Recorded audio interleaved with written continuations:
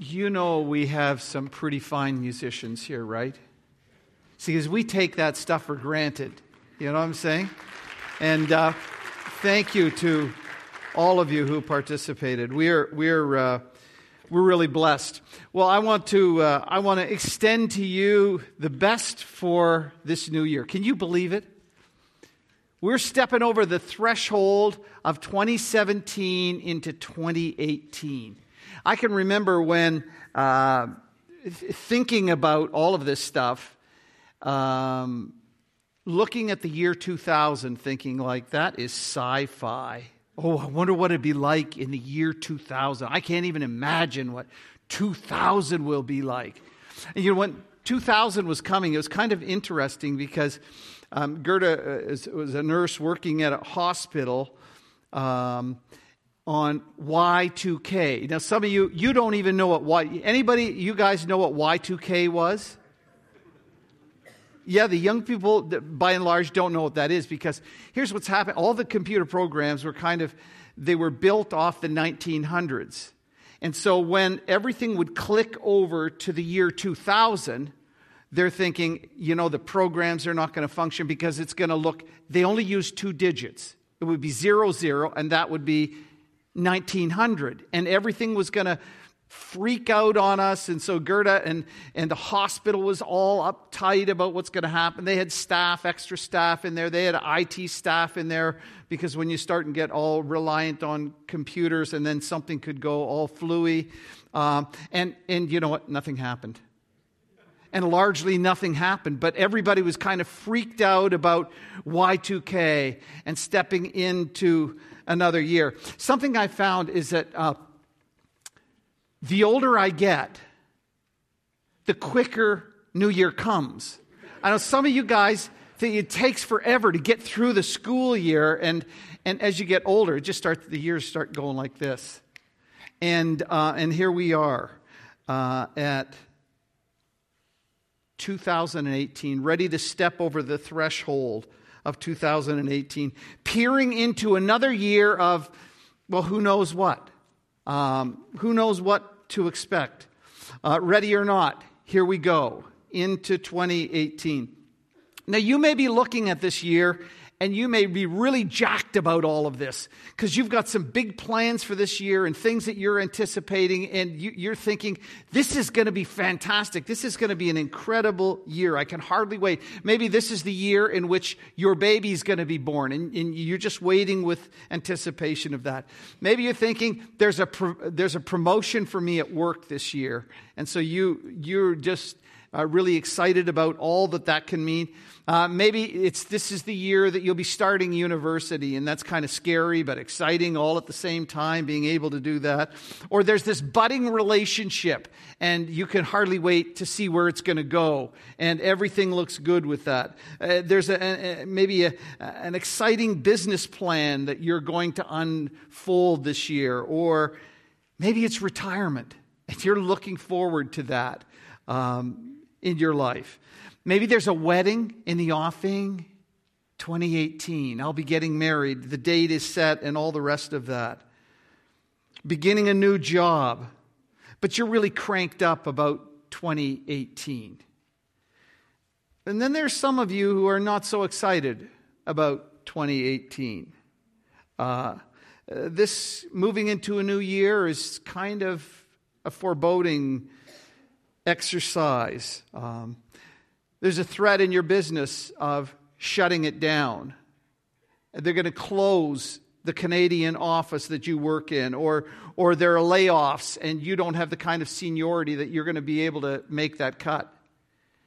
And you're not looking with a lot of excitement to 2018. You're wondering how you're going to make it. Perhaps your marriage has been in trouble, and you're really struggling, and you kept it together for the sake of the kids through the holidays, but you're just not sure what's going to happen in 2018. And maybe you're struggling with a difficult diagnosis, and you're undergoing treatments, and there's this whole huge cloud over 2018. You don't know what's going to happen, and you're praying, and you're hoping, and you're doing everything you can, but you're not so excited and enthused about it. Maybe one of your kids is in a deep funk. Maybe they're hooked on some drug or something. Maybe it's somebody who's struggling mentally and is in a deep pit and can't seem to get out. And you're approaching a new year with apprehension and fear and anxiety. Well, whether you're excited about 2018 or whether you're looking with some fear or anxiety about it, there's one thing: none of us knows exactly how this next year is going to go. We can make all of our plans. We can map everything out and think of just what we're going to do and how everything is going to work out. And when we look back at the end of 2018, we may find it didn't go the way that we thought. Maybe for better and maybe for worse. When we look at it, when we get there, you may be fearful of what's coming ahead. But the truth is that none of us really knows how things are going to turn out. There are a lot of things that are outside of our control. Politics. Who would have thought 2 years ago that Donald Trump would be the president of the United States? Could you have predicted that? I mean, they're surprised politically. Things can change and happen. The economy is out of our control. Our health is, in some cases, largely out of our control as well. There are things like the weather or how other people act or what other people do, and it impacts you, and you have no control over that. For some of us who like to control our environment, it can be a little intimidating and scary and anxiety-producing to recognize that there are things that we don't have any control of. And so here we face a new year, and the question I have for us today is, how do we face the uncertainty of a new year going ahead? With so much unknown, with so many things that could happen or might happen, or things that will catch us off guard. How do we prepare ourselves for an unknown future that's out of our control in this journey of life as we step across the timeline of 2017 into 2018? Well, there was a person in the Bible who faced a kind of a similar dilemma, you might say. He was beginning a journey. He was beginning a journey that promised a whole lot of blessing. But as he looked at this opportunity before him, as he looked at what was coming, he recognized that not only did he anticipate great blessing, but that journey had inherent in it, dangers and risks involved. And that's our journey in life too, isn't it? We can plan and program and all the rest, but that journey that we take may have inherent dangers and risks in it. And this person recorded his thoughts for us, and he wrote Psalm 121. And if you don't have your Bible with you, I want to invite you to take the Bible in the back of the seat in front of you, the burgundy-colored Bible, and turn to page 516. 516. Psalm 121 is a part of a collection of Psalms. Now, last summer we went through the book of Psalms as much as what we could do in the summertime. And the Psalms are the prayer book or the song book of the Old Testament. And they were put together in different collections. And the specific collection that Psalm 121 fits into the whole 150 psalms or songs or poems is a part of a collection that each one of these, from Psalm 120 to Psalm 134, you'll see under the title, A Song of Ascents. A Song of Ascents. And what that means is it's a journey psalm. It's a pilgrimage psalm. Now, 3 times in the year, all of the Israelites, adult Israelites, were required to go to worship in Jerusalem. So these were songs that were given and collected that could be sung as they made this journey or this pilgrimage to Jerusalem. And they were all called Psalms of Ascents. And these psalms, you'd start singing when you left your home and you traveled to where you went to. And then in all likelihood, you would sing them as you headed back to your home. So they were heading to Jerusalem. And even if you were heading south to Jerusalem, you would talk about going up to Jerusalem because Jerusalem was on a mountain. It was an area of elevation. And so you would think of going up to Jerusalem even though you were heading south. So as these pilgrims would travel, they would sing these different psalms as they went. And in Psalm 121, the psalmist is launching his journey. He's beginning his journey. And he says this, I lift my eyes up to the hills. And then he kind of has a little bit of a freak out moment. Here he is, if he was going from the north of Israel or if he was coming from the south or wherever he was coming from, he looked and what he saw were hills on the horizon. Stuff that looked like this. Stuff that looked, well, not all that easy, or lots of mountains and lots of areas of desert and wasteland and wilderness there. It was those kind of sights. And as he looked at them, and he's excited about going to worship and all the tens of thousands of pilgrims that would be there and how the people would worship and praise the Lord and celebrate. And he looked at the hills and he stops. And he has this moment where it sends a shudder through him. And though the hills are a place that they had to travel through, though the mountains are places they had to get by to get there, they also represented danger. Robbers would hide sometimes and lurk in the mountains and in the hills. And as people were heading, they would accost them. They would often do things like beat them and take their money. We have in the New Testament that happening to with the Good Samaritan story. But here's a place that, well, it can be a little bit of a dangerous journey, although they're going to this wonderful place. And he says, I lift up to my eyes to the hills. And he gulps hard. And he says, where does my help come from? How do I know I can make this journey? How do I know I can get there? And then he assures himself in verse 2. He says, my help comes from the Lord who made heaven and earth. My help comes from the Lord who made heaven and earth. I want to point as he consoles himself with this dangerous journey, he consoles himself and he starts out by saying this, my help comes from the Lord.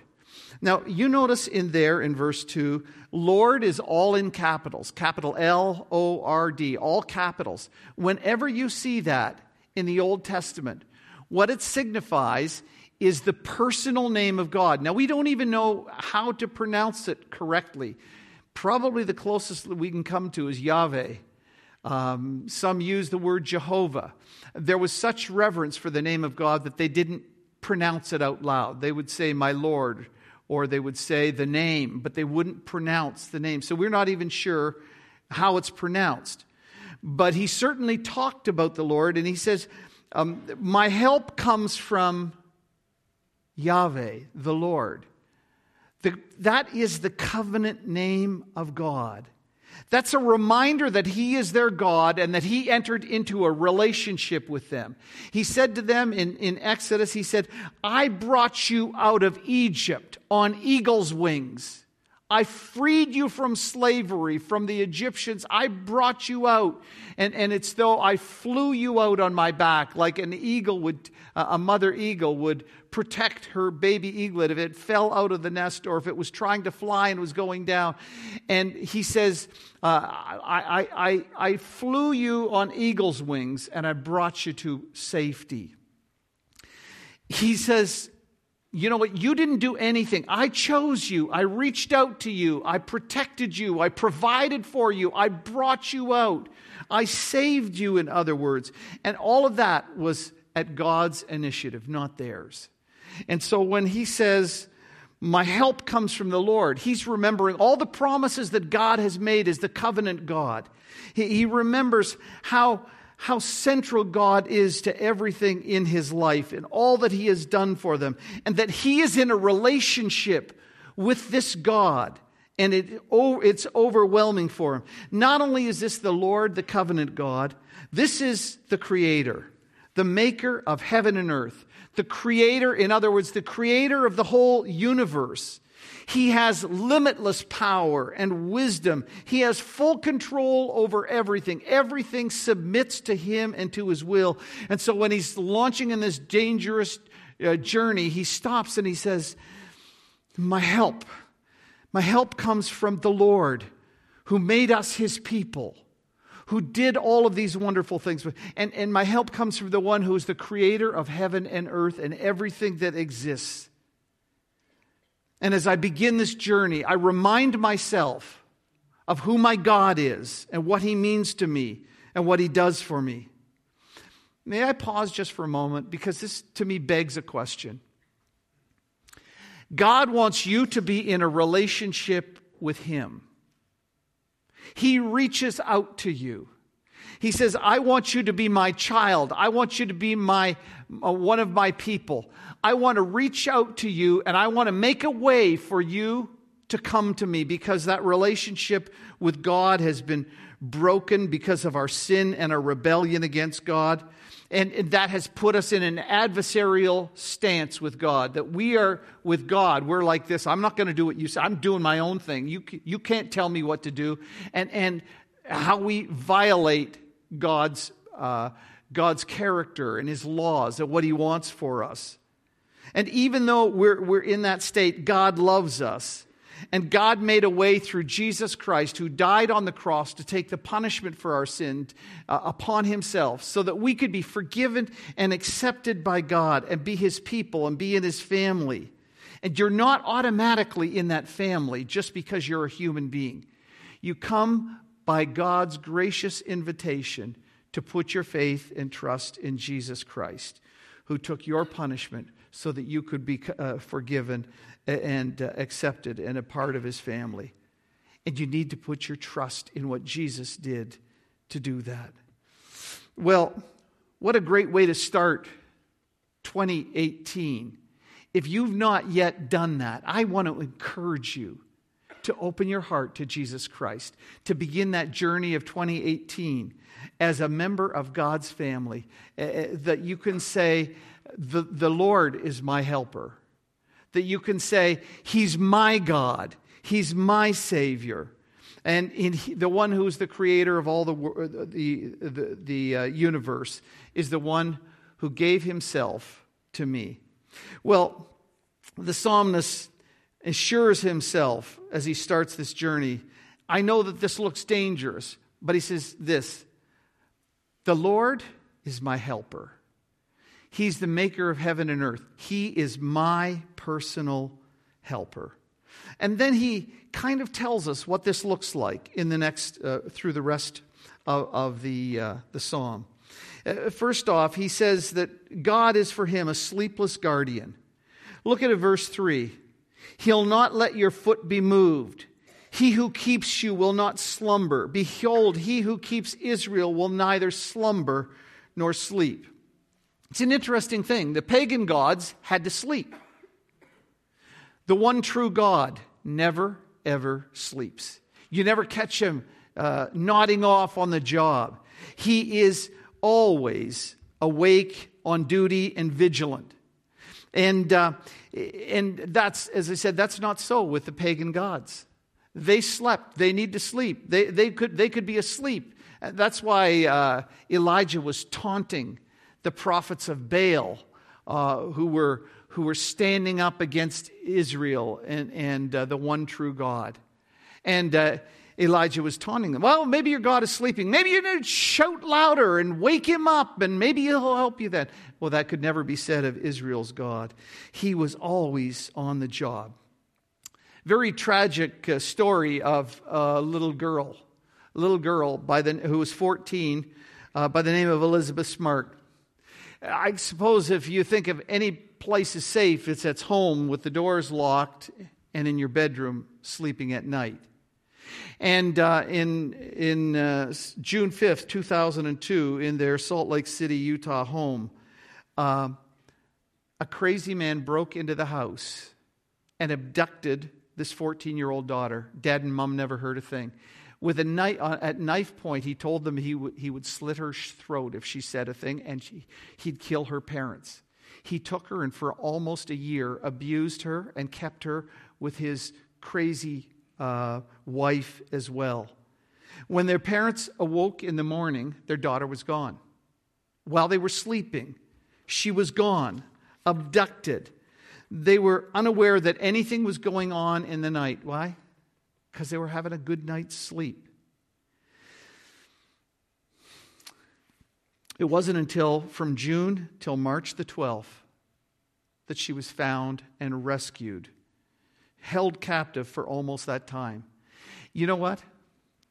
You don't have to worry about that with God, because God is always on the job. He's always awake. He's always vigilant. He's always watching over you and caring for you.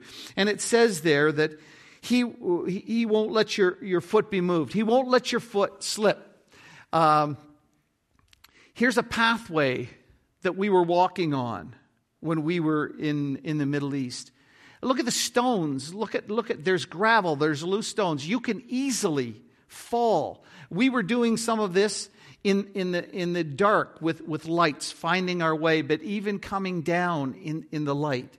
Our foot was slipping here and there, and we were having to walk on and around different rocks of different sizes, and here we were trying to find our way, and so easily to sprain an ankle, to fall, to get hurt. But God says He's always there watching over us, vigilantly helping us, alert and never sleeping. Well, the second thing we find description of this is, he says, the Lord is your constant protector. Your constant protector. Listen to what he says in verses 5 and 6. The Lord is your keeper, or your guard, your guardian. The Lord is your shade on your right hand. The sun will not strike you by day, nor the moon by night.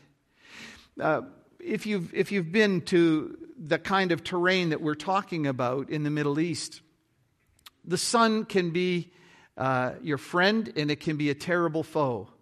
When you go through areas of wilderness, and so many of these areas are wilderness. They're rock, there's stone, there's no water, there's very little of any vegetation, and you get out on that, and the sun can fry you. It can cause heat stroke and sunstroke. And when there's no shade and when there's no protection, we don't even think of that stuff, do we? We're in a home protected from the elements, and we've got heating and air conditioning, but when you're there and there's no water and there's no hydration, and for hours you're in there and there's no place of refuge, there's no place to keep away from that hot beating sun. It can damage you seriously. It can damage your brain and your heart and your kidneys, and you risk death left in that kind of situation. It's dangerous, and life can be threatening. But he says here, the Lord is your keeper. The Lord is your shade on your right hand. The sun shall not strike you by day, nor the moon by night. The sun that we rely upon for growing things and for staying warm and for life, that sun that was worshipped by ancient peoples.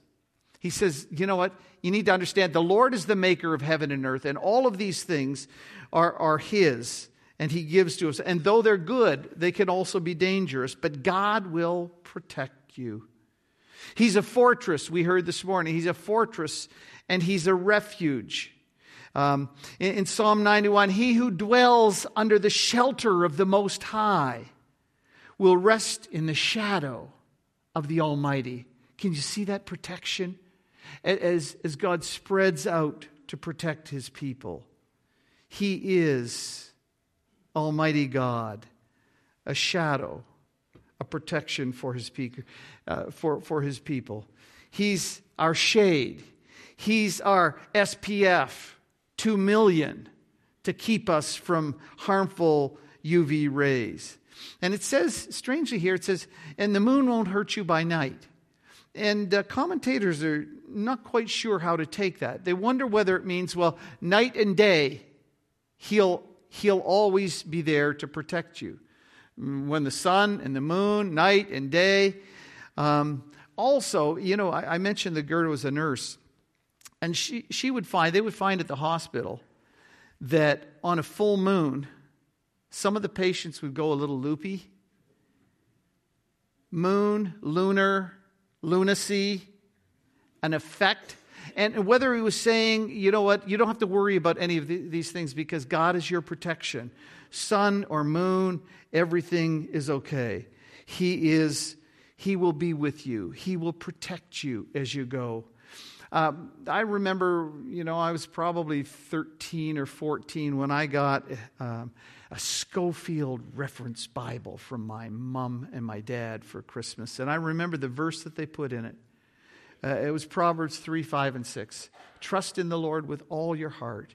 In all your ways acknowledge Him, and He will direct your paths, was the old KJV. More closer to a better translation. He will make your path smooth. Do you see those pathways?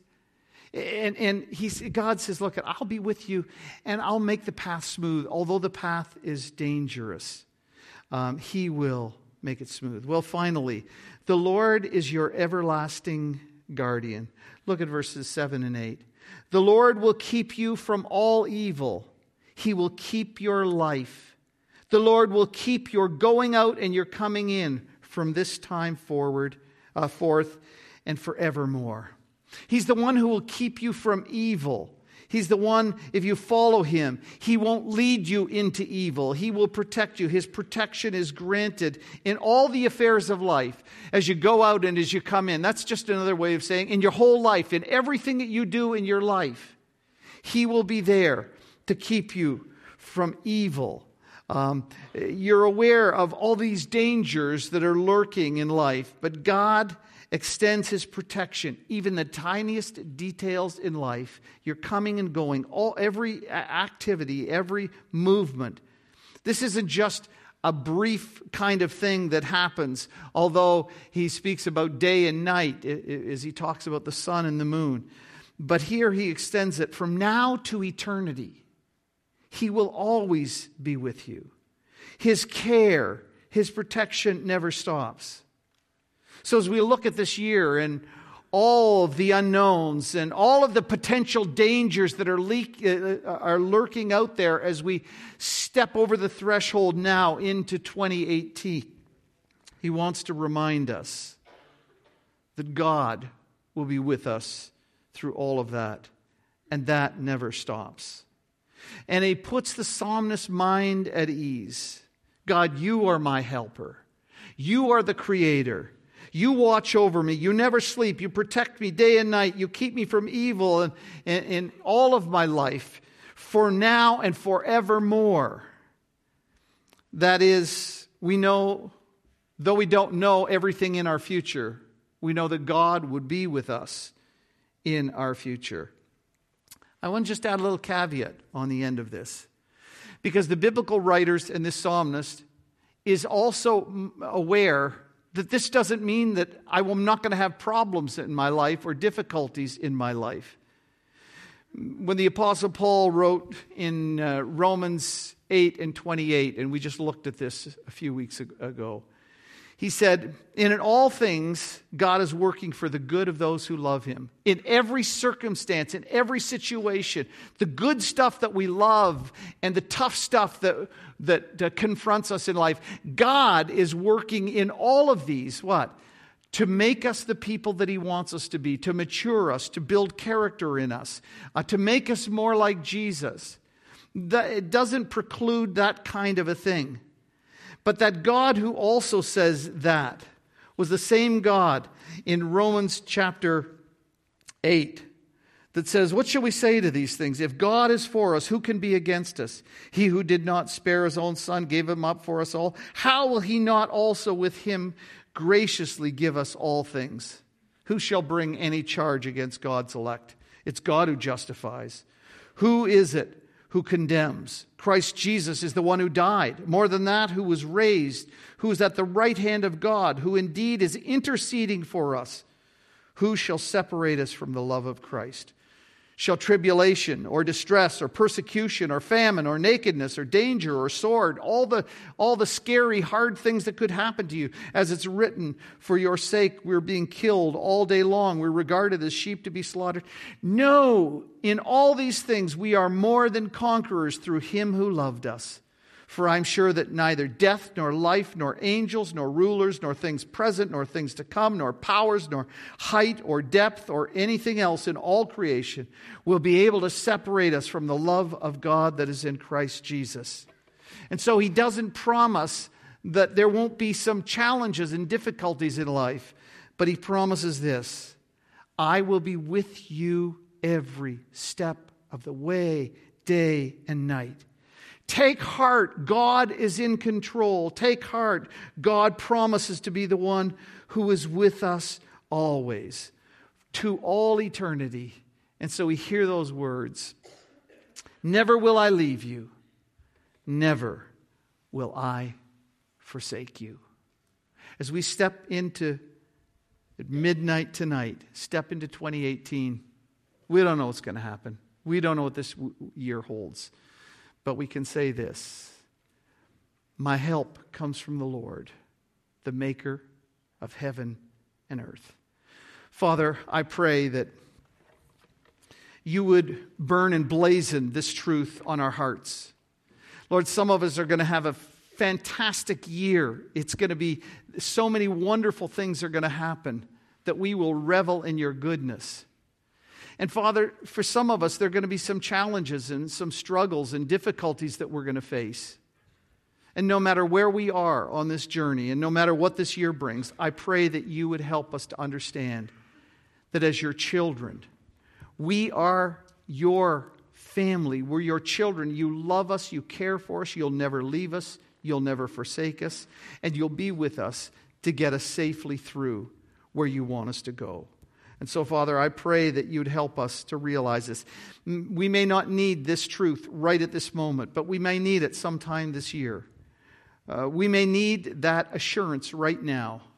And I pray, Father, that you would do that for anyone who's here and who's just struggling right now. Lord, would you be to them everything they need, that they know that you are a very present help in trouble, and that they will be still and know that you are God. And I pray this in the name of Jesus. Amen.